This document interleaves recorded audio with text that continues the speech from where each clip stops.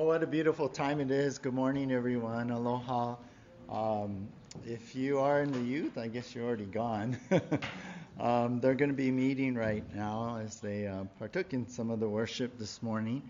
Why don't you grab your Bibles and open them up to Revelation chapter 20. Revelation chapter 20. And we'll get back into our study here. It's so sweet, so nice, so soothing to be able to worship the Lord. And I guess I say that a lot, but it is such a wonderful time that we can sit in the presence of God.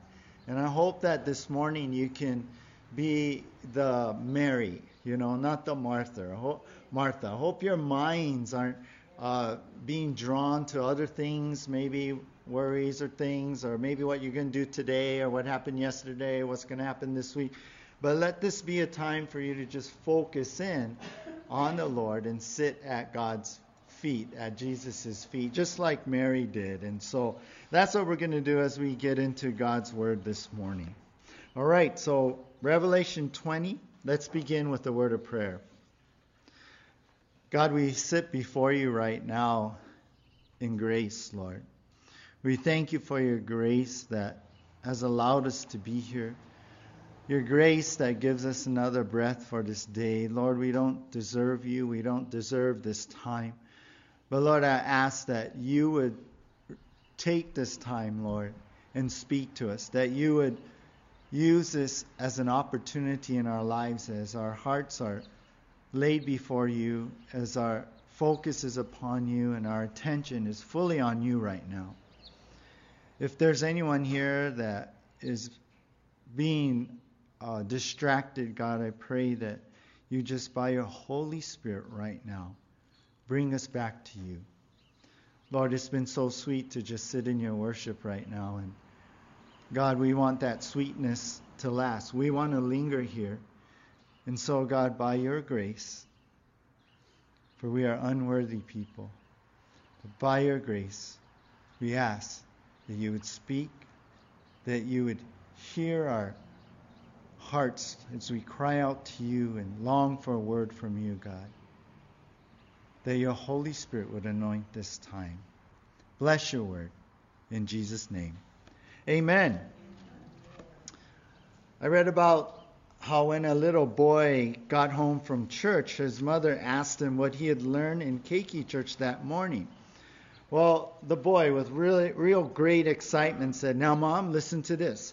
Pharaoh and his army chased the children of Israel all the way to the Red Sea. And then they were trapped there. So Moses radioed his army to build a pontoon bridge, and the people of Israel were able to cross the Red Sea over to the other side during the night. But the next morning," the little boy said, "the Egyptian army came with their M1 tanks and all their troops and missiles in their armies. As they were crossing the bridge, Moses got his walkie-talkie out and radioed an airstrike. So the Israeli Air Force flew in with their F-16s and dropped bombs on the bridge, and all the Egyptian army and all their military drowned in the Red Sea." Well, the mom was taken back. The mom was kind of questioning, and he asked, "Is that really what the teacher taught you today?" And the boy replied, "Well, not exactly, but if I told you the way she said it happened, you would never believe it." Well, sometimes it's hard to believe, right? Sometimes it's hard to take in the things that we read in the Bible, the events that have happened there, but we understand that this is God's truth, right? We believe it's happened as it is written here. And you know what? Today, as we return to our study in the book of Revelation, we have to believe that what we read that is going to happen will happen, and we can find hope and joy in that. We come back to the book of Revelation. We find here this morning the end of the millennium. And at the end of the millennium, Satan is actually released, but it will be his last effort to deceive the world into the last rebellion. That's the title of our message this morning, The Last Rebellion. The Last Rebellion. Now, we're going to pick it up from where we left last, from verse 7. Now we went all the way to verse 6 last time. And now we're going to go from verse 7 through verse 10 in our study this morning. So Revelation 20, verse 7 through 10. Title once again is The Last Rebellion. The Last Rebellion. Now we're going to see here three things, and this is really part of our points this morning. Our outline is this. Number one, the scheduled release. Number two, the strong deception. And number three, the season finale. And I like to call it that. This is the season finale we're going to see. So, the last rebellion, we come into this at the end of the millennium. And number one, we're going to look at the scheduled release in our outline. Number one, the scheduled release. Now, we're going to be covering just verse 7 here in this first heading, under this first heading. So take a look with me here. Revelation chapter 20, verse 7.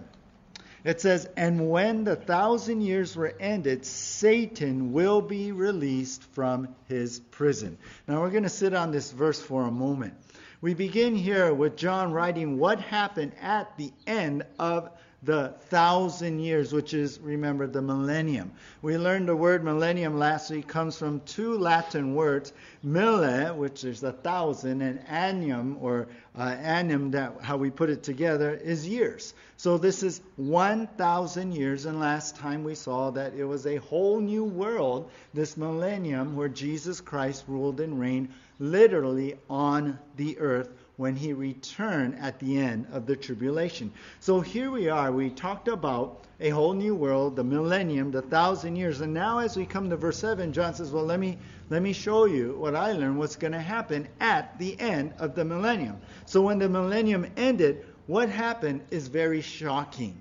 I mean, when I first read this years ago, I thought, wait, what? It's very shocking because at the end of the millennium, we read here in verse 7 that Satan will be released from his prison. Remember, his prison is the abyss. We learned this in Revelation 20 from verses 1 through 3. We learned that that's the abyss, the bottomless pit. It is hell, where this fallen angel was locked in by that mighty angel. Remember, he had the keys and this great chain and handcuffed them and threw them and locked them into this prison. So at the end of the 1,000 years, that was at the beginning of the 1,000 years. At the end of the 1,000 years now, Satan is released. And the big question, really, I mentioned last week is why? Why on earth is he let out on earth? What is going on here? Now, I'm going to give you two answers to that question. And number one is this. This was the scheduled release of Satan in accordance to the sovereign plan of God. So this was the scheduled release. It was something that God sovereignly planned, and he has a purpose in all of that, and we'll talk about that next. But this was the scheduled release of Satan in accordance to the sovereign plan of God. Look up or turn over to Revelation 20, verse 3. Reminding you of last week. Verse 3 says, the angel threw him into the pit and shut it and sealed it over him so that he might not deceive the nations any longer. But then it goes on, until what? The 1,000 years were ended. So we already knew that was pre-planned. This was a sovereign plan of God. After that, verse 3, he must be released for a little while. So he must, remember I pointed it out, he must be released because this is all in accordance to the sovereign plan of God. So understand, first of all, this is the scheduled release of Satan. It was not that Satan got probation, for good behavior or anything. It wasn't that at all. No, it was not some mistake made in his paperwork, like, oh no, they released him. What's going on? Satan? God, why would you release him? It was not that Satan escaped and somehow dug his way out of hell. It wasn't that at all. Satan's release was done under, God's control. It was all in accordance to the plan of God that he had. Sometimes if we stop and think about this, God will sovereignly allow Satan or his demons loose on our life. Sometimes he will. Sometimes that happens. But do not fret. Because what we see here was already mentioned back in verse 3, and now we see it happening at the end of the millennium. Do not fret, because it's not like Satan has escaped or he broke his chains and God's like, oh no, what am I going to do? We got to go after him. We got to capture him. He's escaped. No, it's not that Satan has outwitted God, and so Satan is allowed to bring spiritual warfare in your life. That Satan is allowed loose in your life. It's not that at all. Satan's actions are always under the sovereign control of God. So understand that. The Lord may allow him to do things. I mean, think about Job, right? The book of Job, right? Satan was allowed, right, to take away his family, to bring some sickness upon him. That was a whole book of Job, and what we read in chapter 1 and chapter 2 in the book of Job. So, we must allow it, right? If anything, even if we don't understand it fully, if anything, we must allow it for this reason that God is sovereign and he's in control of your life.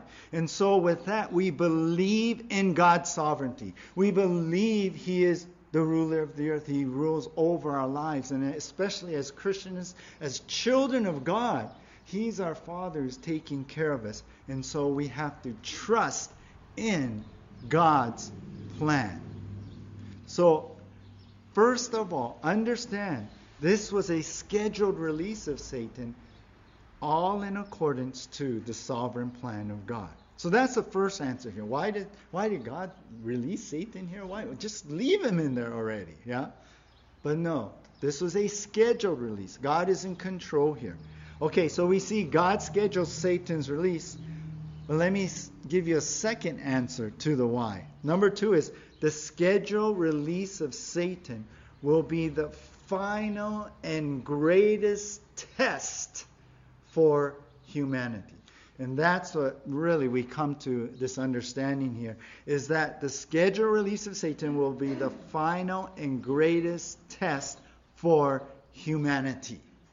Now, let me give you this picture, right? Last time we saw a whole new world had come upon the planet at the end of the tribulation when Jesus returned. We know that the earth is restored. I mentioned that, right? Think about this. No more climate crisis. No more droughts. No more food shortages. No more weather events that harm lives. No more environmental problems. No more. Think about this curse upon the planet. I was thinking about this the other day. Wow, that's going to be great, Lord. No more weeds. No more pulling weeds, in a garden. No more centipedes. Oh, thank you. No more mosquitoes, I believe, too. Yeah. So the world is totally restored. A whole new world. It's paradise on earth. I mentioned that. It's like Genesis, right? Before the fall, before the curse. It's like restored in that way before Adam and Eve sinned. So the earth is restored.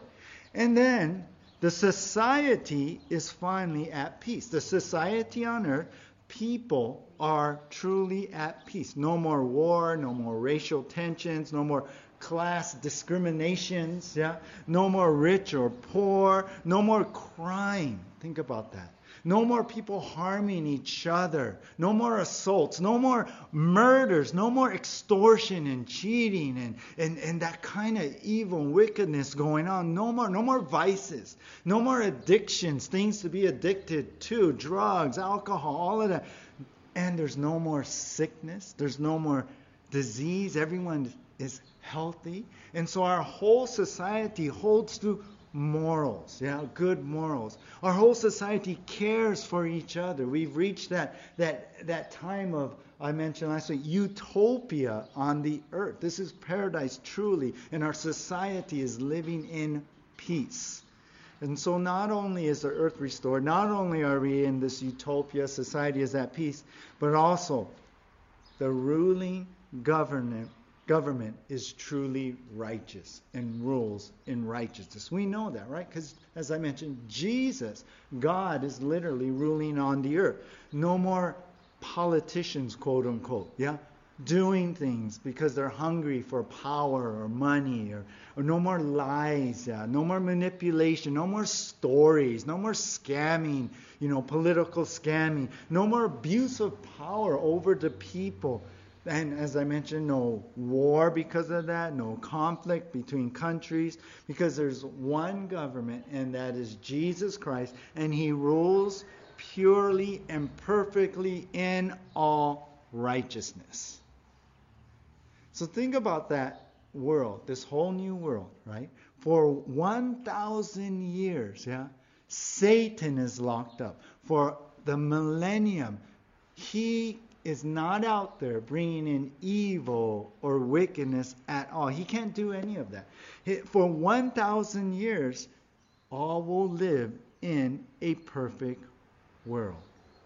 But in God's sovereign plan, in this scheduled release, God releases Satan at the end of the 1,000 years, and humanity is tested again. And I say again because think about Genesis 1, right? Genesis 2. How the world was perfect. The planet was perfect. There's Adam and Eve living, but they were tempted and fell in Genesis 3. So now here, for 1,000 years, the earth is restored. We have many people living there. Not just two like Adam and Eve, but many people. There's a perfect society. Family relationships are perfect now. The earth is restored. Government is perfect because Jesus is there. He doesn't allow anything. He rules in righteousness and justice, as scriptures tell us. And then Satan's released. Why? So that humanity would be tested again. Now, you may be thinking, well, wait a minute. We're tested again? Remember I mentioned, right, that at the end of the tribulation, when Jesus returns, He will what? Separate the sheep from the goats. We talked about that last time, right? The righteous will go on living in the millennium at the end of tribulation. And I would say that includes the Jewish believers who've been hiding out in Petra, God been protecting, the 144,000 Jewish missionaries. And if there's even any tribulation saints, Gentiles, who came to believe in Jesus after the rapture, after the beginning of the tribulation, if they're even still alive, they're going to go on living, right? I mentioned that. And us believers, right, we're going to be in our glorified bodies, living side by side with them. We'll be helping Jesus in the administration, the ruling of Jesus in the millennium time. So, what's going to go on here? It seems like it's just all believers. It's everyone who believes in Jesus. And we, as believers, we have our glorified bodies. We cannot sin, right? So if Satan's released and goes out test believers again, you know who he's testing?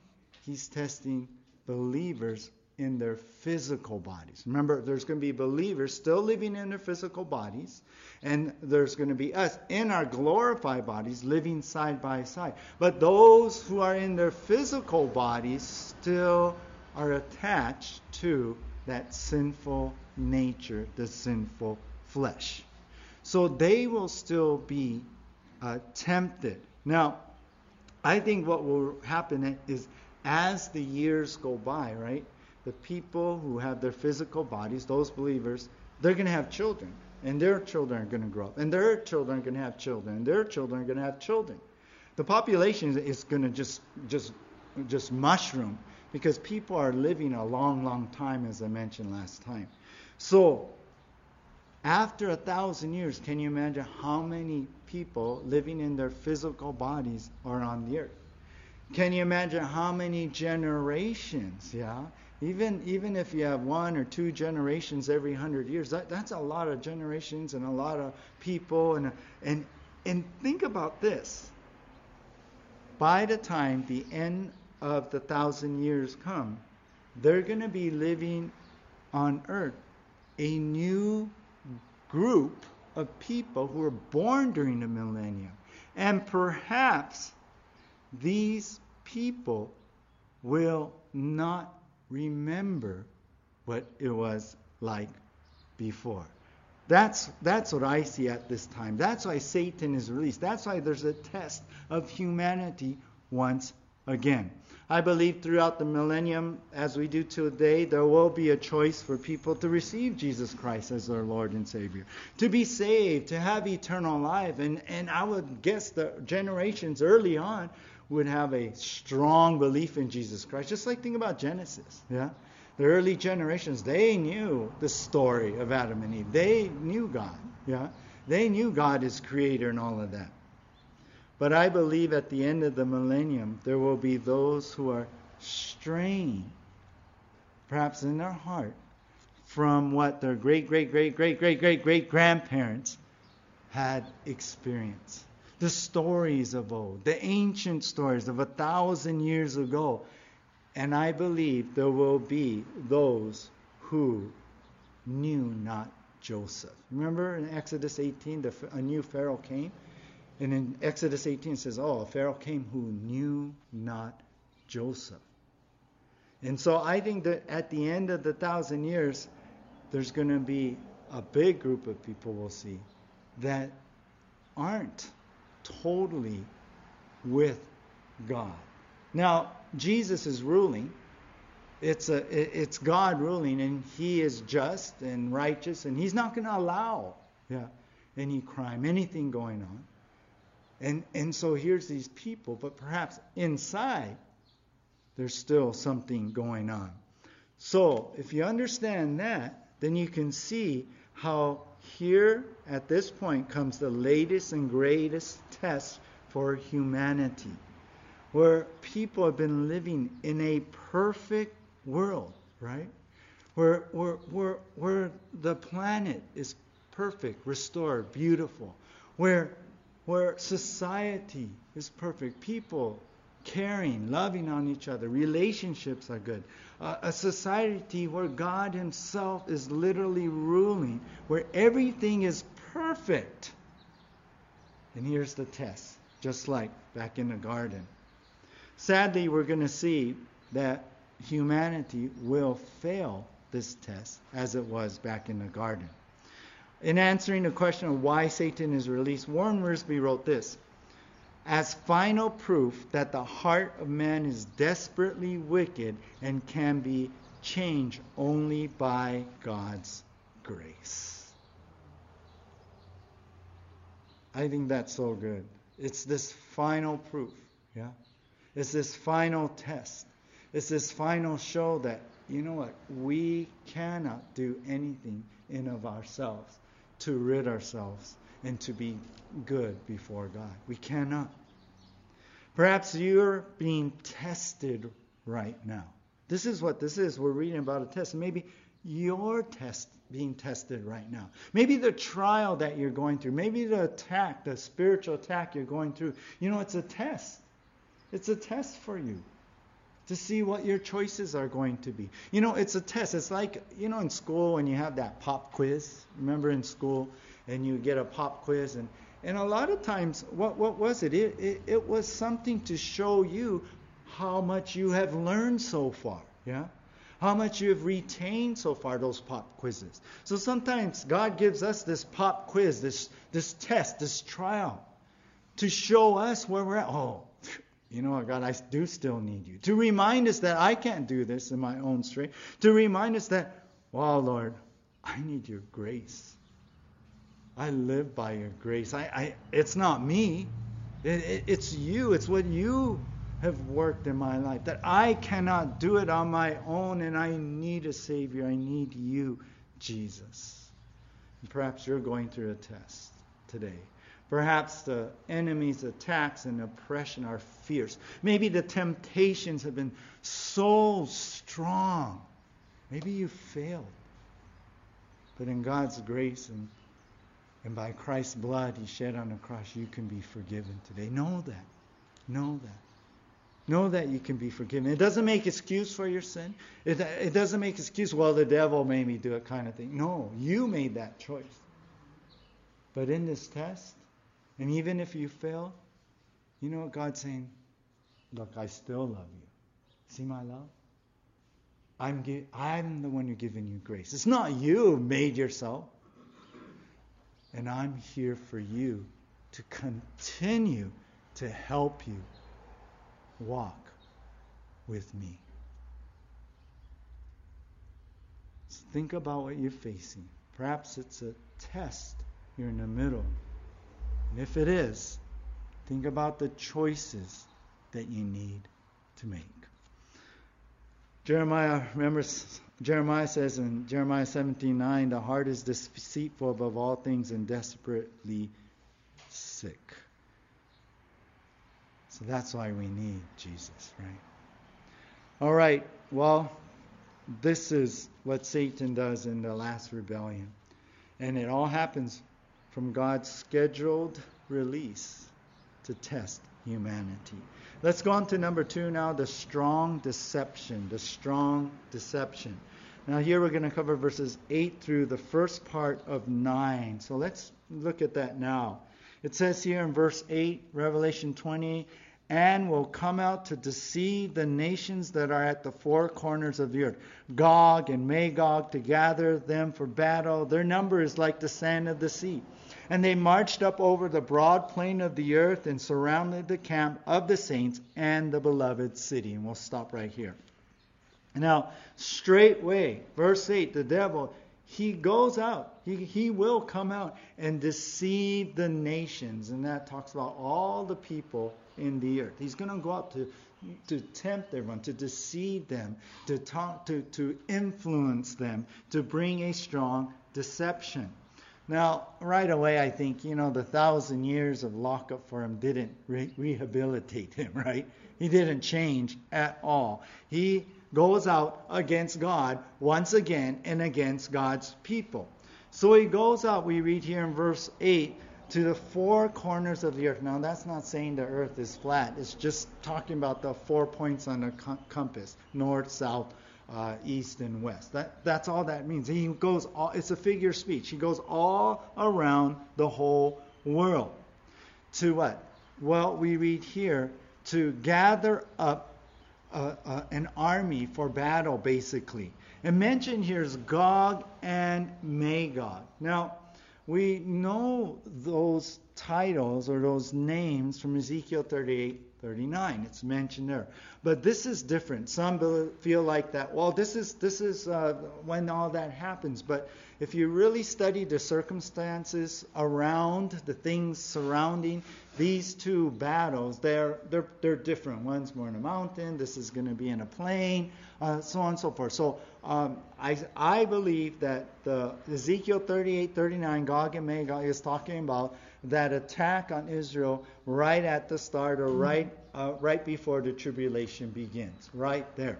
But this battle, this army that Satan gathers for battle, Gog and Magog mentioned here is more like a title, a general title of nations, of people groups who have gone against God and his people, specifically Israel, specifically Jerusalem.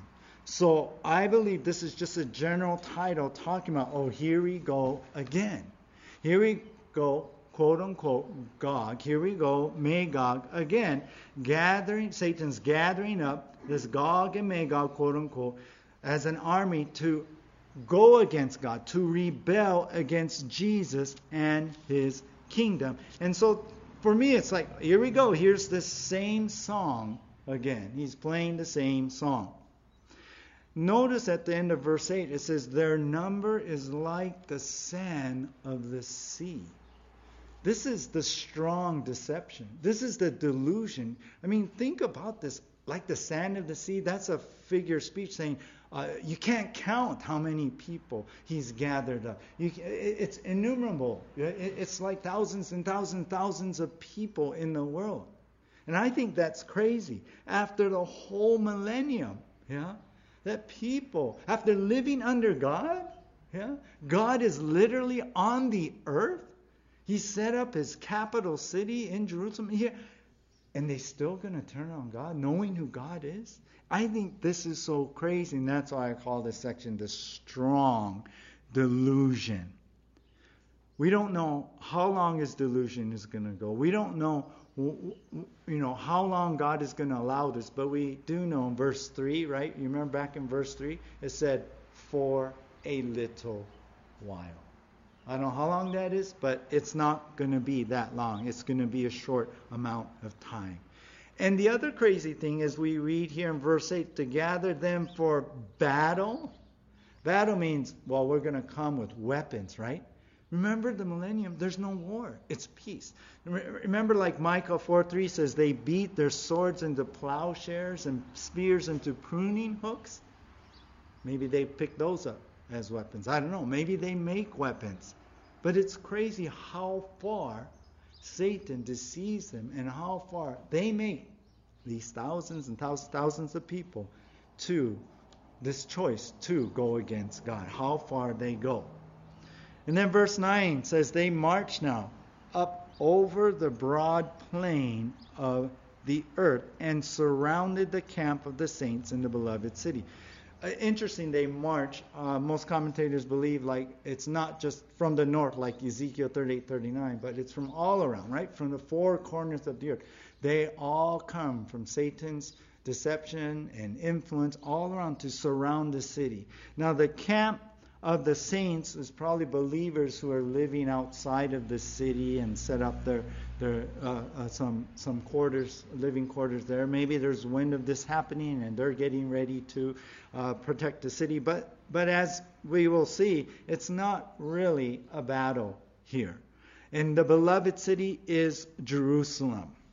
So Satan musters up an army to try and take God and the capital city. Jerusalem is the capital city. That's the center of worship. The temple is over there. Everyone in the world will come and worship Jesus and God over there.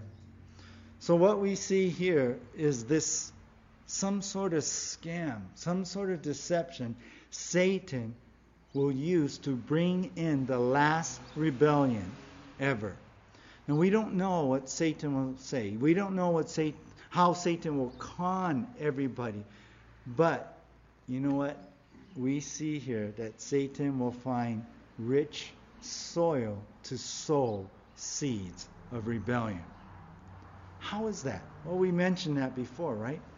Because there's still people living in their physical bodies. There's still a sin nature. But this has been a perfect world. Everything's perfect. There's no crime.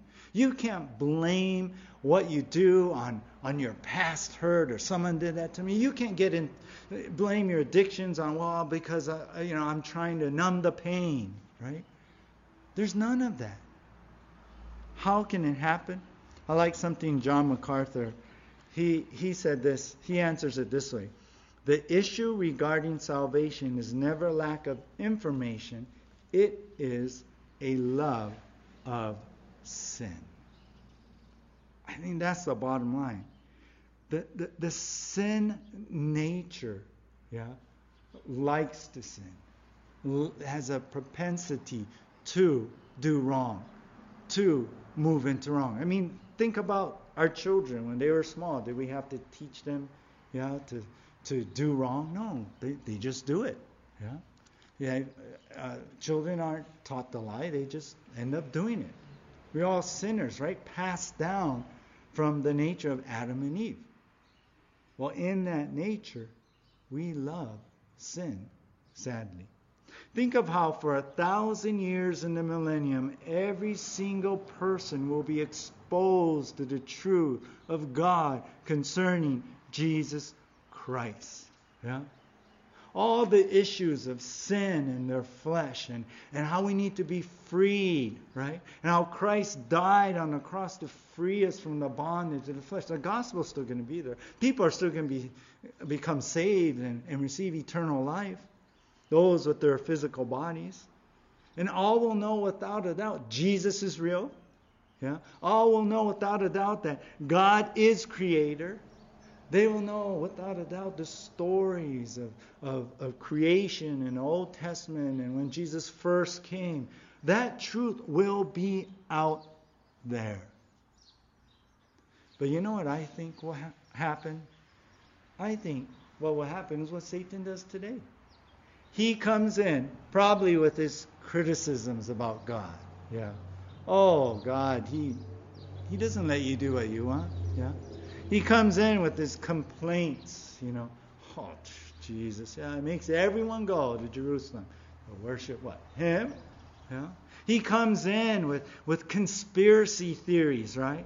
They circle in your thoughts because they're like, "Ooh, what? They're doing that to me? What, God, right?" I mean, it sounds like what happened in the tribulation with the Antichrist. So here's Satan again with the same strategy, playing the same song, bringing the world, tempting people to go against God.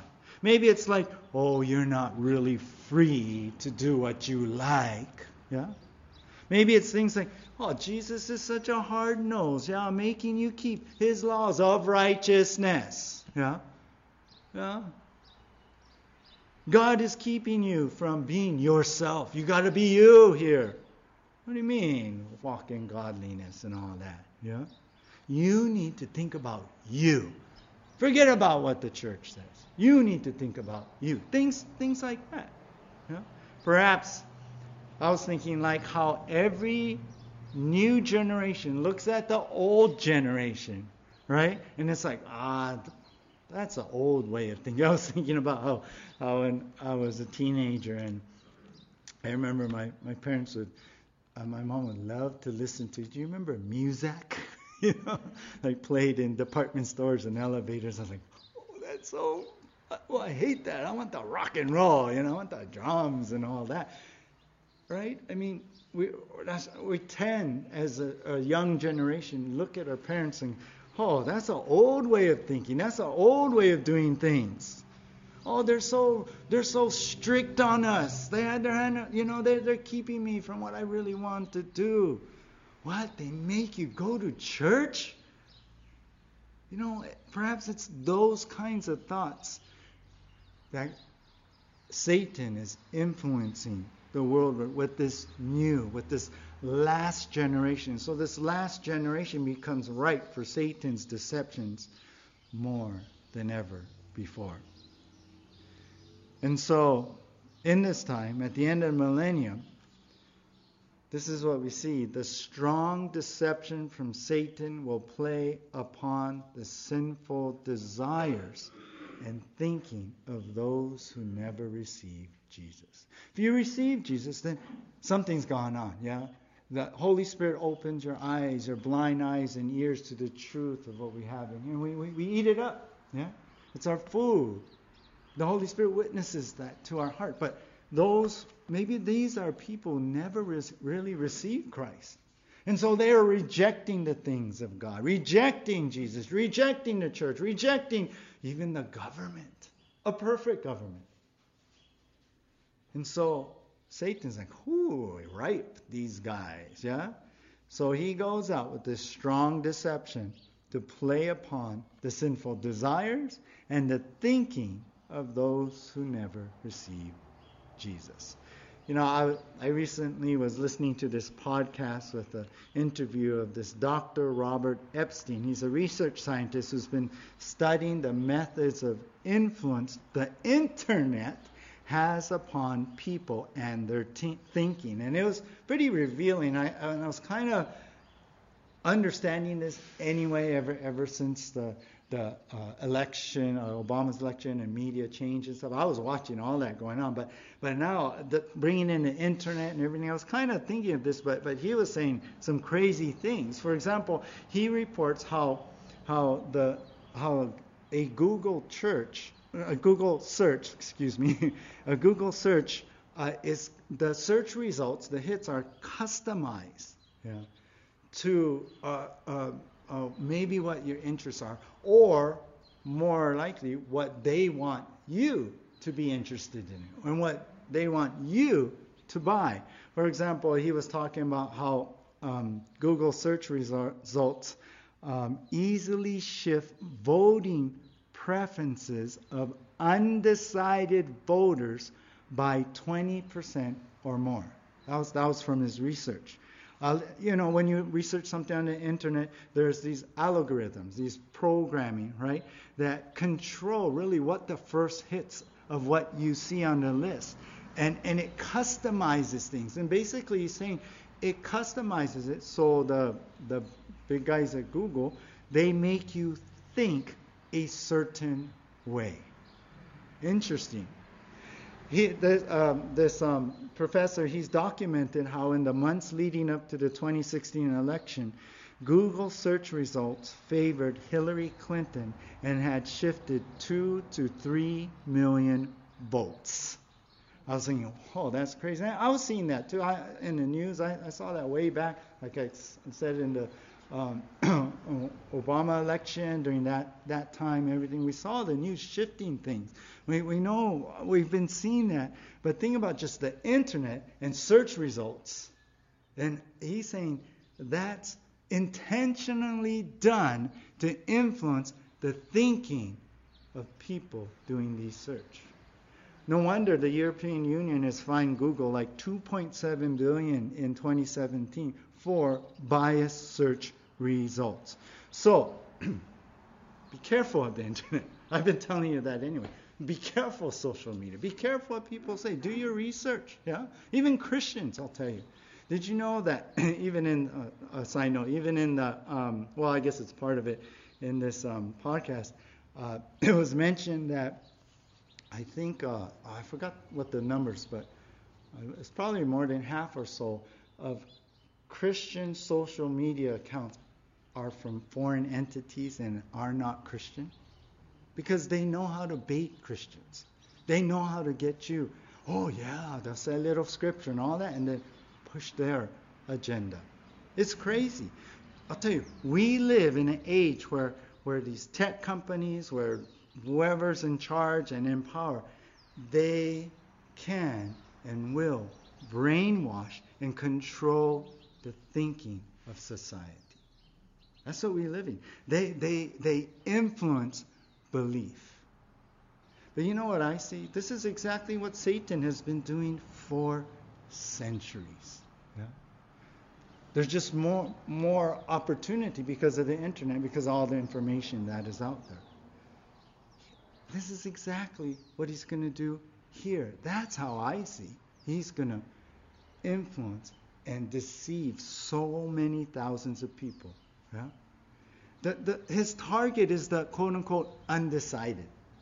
Those who are naive about what the Bible says. Those who are like more easily fooled and scammed even.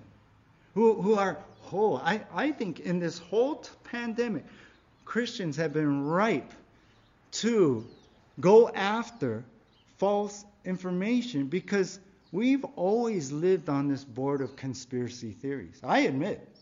I mean, I've talked to you guys individually when this started and why I believe what I believe. But I saw this change going on in my research and my time of study. And I've seen we've always, because of end time prophecy, we want to know what's going on here in other countries, and I would read news sites and blogs and things like that. But when this pandemic hit, I was like, whoa, I was reading things from Christians like, how can you verify that? How can you say that? Well, some things that I know about, like things happen in our own state, they're manipulating it to say what they want to say against the country, the government, or churches, or people. So we've been ripe for all the conspiracy theories to grab hold of that and go. So be careful, you guys. This is what Satan's been doing all these centuries. This is what he does now. He feeds off of your doubts, your negativity, your criticisms, especially when it comes to God, when it comes to even people who serve him. He knows the human sinful flesh so well, he plays upon it. He manipulates us. He tempts us. He convinces you that the way you think, the way your logic is seeing things, that's it. That's what's going on. And sometimes we're pulled in emotionally, or we're pulled in our thinking, and we're just taking this hook, line, and sinker, and we're not stopping to think, to pray, to look at everything, to look at both sides. No matter who's saying it. If I'm saying it, remember I always tell you, Acts 17:11, you study and see what the Bible says. Satan, he plays upon us. And a lot of times, he knows that we're going to choose our own pleasures. He knows we're going to choose our wants. He knows we're going to choose our needs above God's truth and His will. So recognize this. What we're reading here, like I'm sitting here thinking about this week, going, this is crazy. They're living in a perfect world, and then people are thousands and thousands, more than the number of sand. I'm like, how does that happen? And I was thinking about it, thinking, oh, I know, it's happening now. It's happening to Christians now. Pulled into things that are not necessarily true. And I'll tell you the indication that you're there is, number one, suddenly that issue, whether it's government, pandemic, whatever it is, that becomes more important than Jesus. And I'll tell you the second thing. The second thing is that issue makes you hostile against those maybe talking about it, promoting it, whatever, whether it's government, whoever. And it makes you hostile rather than, aren't we supposed to be a light in sharing the gospel and sharing the love of Christ? It takes you away from the gospel. Those are indications like, wait, watch out, maybe you crossed the line. I'm not saying that we can't have opinions or what we see or what we believe. Just be careful of this line. That you don't cross, that all of a sudden that thing becomes everything. I mean, some people get into prophecy even, and so much into prophecy, their prophecy becomes the idol. Prophecy isn't bad, it's the Word of God, it's about Jesus returning, but suddenly that's everything, and not Jesus. Some people, we get into, we don't like what government is doing, we don't like that, and we get into, look what the Bible says, this is the principles of the Bible, we want that in society, we want to take that opportunity to voice our opinions, and we live in this country, we could do that, to vote, all of that, but sometimes we cross the line into this hostility where we forget the very ones we're supposed to be a witness and love into the kingdom, we are hating, and we're targeting. We cross that line. That's Satan. Does that describe maybe what's been going on? Understand, Satan knows how to play these head games with you. Sometimes it's even like maybe he'll play games with us, like maybe you grew up in a Christian home. And you're listening to, don't be like your parents. Don't follow that old generation. And maybe we think that, they're so hypocritical. I don't want to do anything about God. And it's sad. Of course, they may be far from perfect, but that does not change the truth about Jesus Christ and God.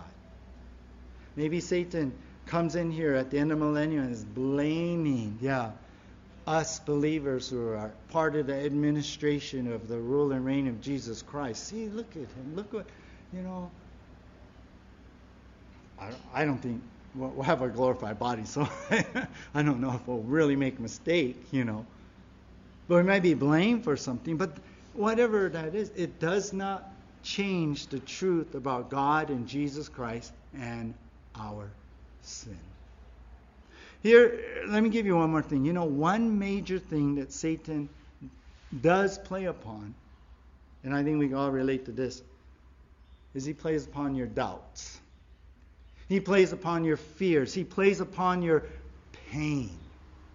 And then he takes those things, whatever that is, either a doubt or a fear or pain or all of that, and then he like traps those things in your mind. That's how I pictured it.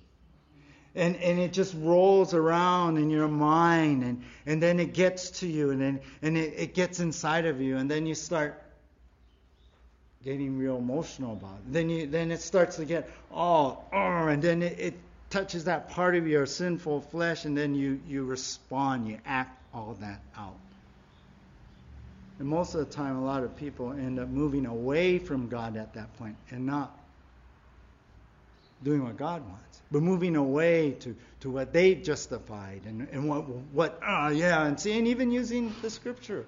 But in the end, all the hurt that comes out, all the hurt that is caused, all the division, it's really just following the devil. And you've been conned.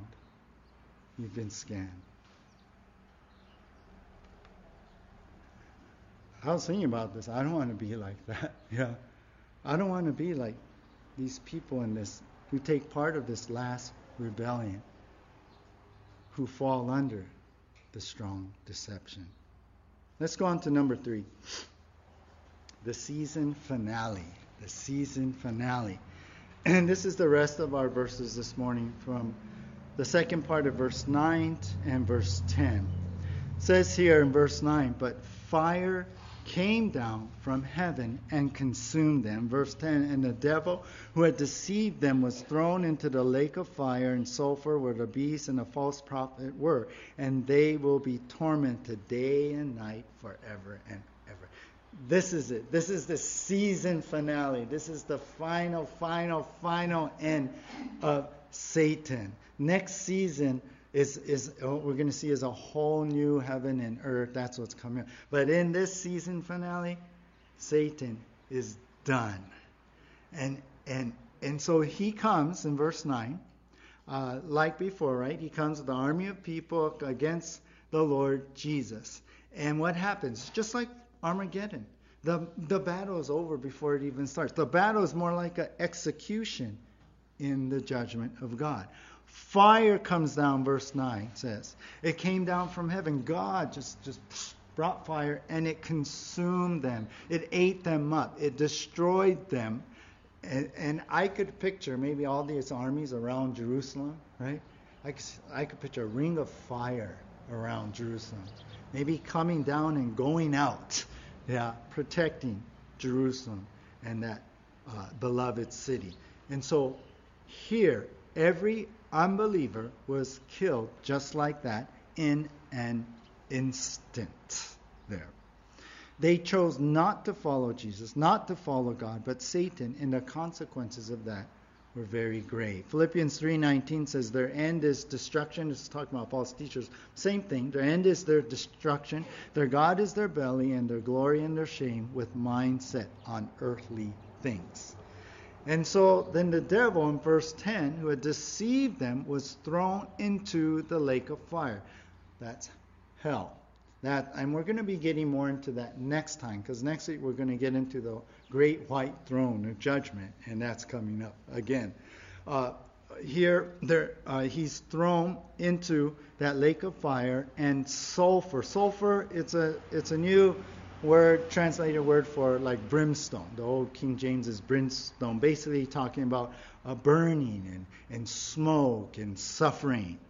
So Satan finally gets what's coming to him, and this is the consequences for all his evil. He's thrown into the lake of fire. And it's the same place where the beast, the Antichrist, the false prophet, is his assistant there, where they were. We saw that at the end of Revelation 19. And there, take note here at the end of verse 10, and there they, all of them, Satan included, will be tormented. He will suffer. He'll be tormented. He's not going to sit on a throne down in hell and rule this kingdom of hell. He's going to be tormented. He's going to suffer. And it's going to be a suffering, it says here, day and night, 24 hours, 24/7, yeah? It will not let up. And how long? Don't you love this? Forever and ever, for the rest of eternity. This is it, the final end of Satan. And what I like, we don't read, well, like we saw, after the 1,000 years, he's released. It's not like, well, after forever and ever, he's released. No, it's forever and ever. He's done for. No more. His power, reign of evil, is over. I want you to listen to how Henry Morris put it. It's not going to be on your screen, because I just want you to listen here. Henry Morris put it this way. Here's the final end of the primeval cherub, the highest angel of all, the rebellious son of the morning, who wanted to exalt his own throne above God's throne, the great blasphemer, the idol, the false god, the breaker of God's rest, the rebel against his father, the murderer from the beginning, the robber, the great adulterer, the father of lies, the coveter of divine worship, the one who is the very antithesis of the holy and gracious God, the devil, will finally be cast forever into outer darkness. Makes you want to clap. You can clap. Amen, right? This is it. So our last point is the season finale is finally reached when at the end of the millennium, Satan is finally put away forever. Finally, forever. You know, to me, I was trying to think, he's crazy, right? I mean, some of us, we've talked about, well, did Satan know that Jesus is going to die on a cross and that Satan's all his strategy to kill him is actually going to be good because it's going to bring salvation? Did Satan know that? From the beginning, right? Doesn't Satan know what's going to happen at the end of the tribulation? He's going to be thrown in jail. And then at this point, at the end of millennium, he's going to be cast in the lake of fire forever. Doesn't Satan know that? I mean, I've heard people say, and I've said it myself, that Satan knows the scripture better than us. He knows how to manipulate that. That's why there's so much cults and other like so-called Christian religions that aren't. He knows how to twist the truth. Doesn't he know that this is going to happen?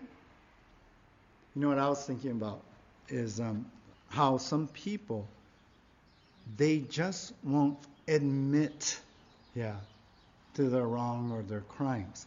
Just last year, this a young woman named Anna Sorokin. You might have heard her story. She was released from prison for good behavior, serving 4 years of a 12-year sentence. She was convicted for a bunch of larceny, a bunch of crimes. Basically, she was convicted of fraud and scamming banks, hotels, and friends of a total of around $275,000. She pretended to be this German heiress under the name Anna Delvey from 2013 to 2017. She positioned herself as some rich socialite living this lavish lifestyle in New York until she got caught. Now, she was released, and then she's currently she was arrested by ICE and awaits deportation because she's not really a citizen. But the crazy thing for me, I saw this story about her, and so I watched some YouTube. This interview, actually, it was on 60 Minutes from Australia with her. And the crazy thing to me is she said that, oh, I'm not dumb. I'm not a greedy person. And she says, I never had a fraudulent intent. And even in the interview, she goes, no, I never committed a crime. Though she was convicted of that. And I'm thinking, how can she even say that? I mean, the evidence is overwhelming. Her friends that talk about it, the things that she did in her story. To me, it's like, how can someone say that? Something about, you know what? It's like Satan. It seems to me it's her pride that is blinding her. I mean, you got to wonder about Satan. How can he be in his right mind? Well, he's not, right? But how can he, knowing his end, that Satan be so relentless to go out and deceive everyone again, knowing what's written here? It's because of his pride.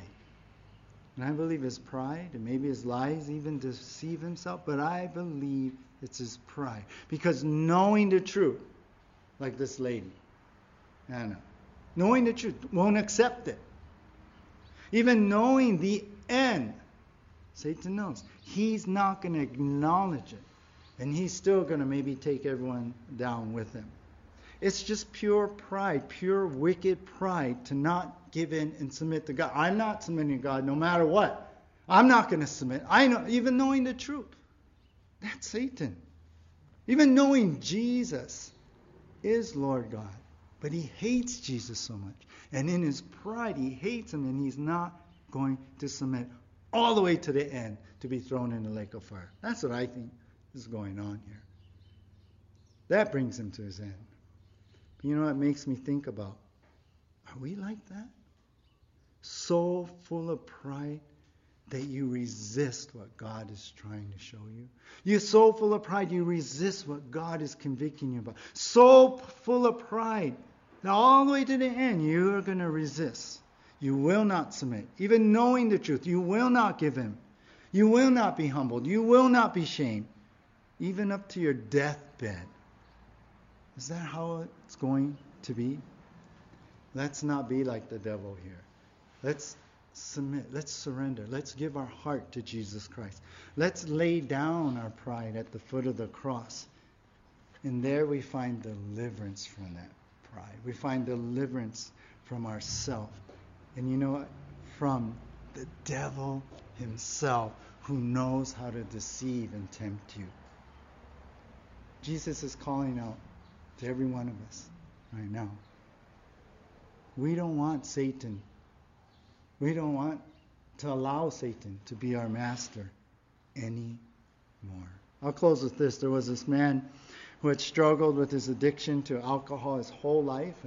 And praise the Lord, someone shared Jesus Christ. He came to Jesus. He gave him his life. And he was freed like that from his sin. Someone noticed a little later the incredible change in his life and asked this man, "So, you've mastered the devil at last." Well, this saved man replied, "No, it's not that at all. But it is that. Now I have the master over the devil." I love that. I like that. The Lord Jesus is the master over the devil, over all things. And that's who we have in our lives. There's going to come a time when the devil will never able to do his evil ever again, because Jesus is the master, because Jesus is God. And God will put a stop to him in what we learned today, the last rebellion. Let's pray. Jesus, Lord God, forgive us, Lord, for the idols that we have set up in our life. Our own pride, Lord. Our own selfishness, God. Forgive us for giving in to the temptations and the whispering voice of the devil. Being distracted and pulled away from what is important. You, Jesus. Your love for the lost. Our mission here on earth, God. Lord, help us to stay balanced and not cross the line where, Lord, we end up doing His will.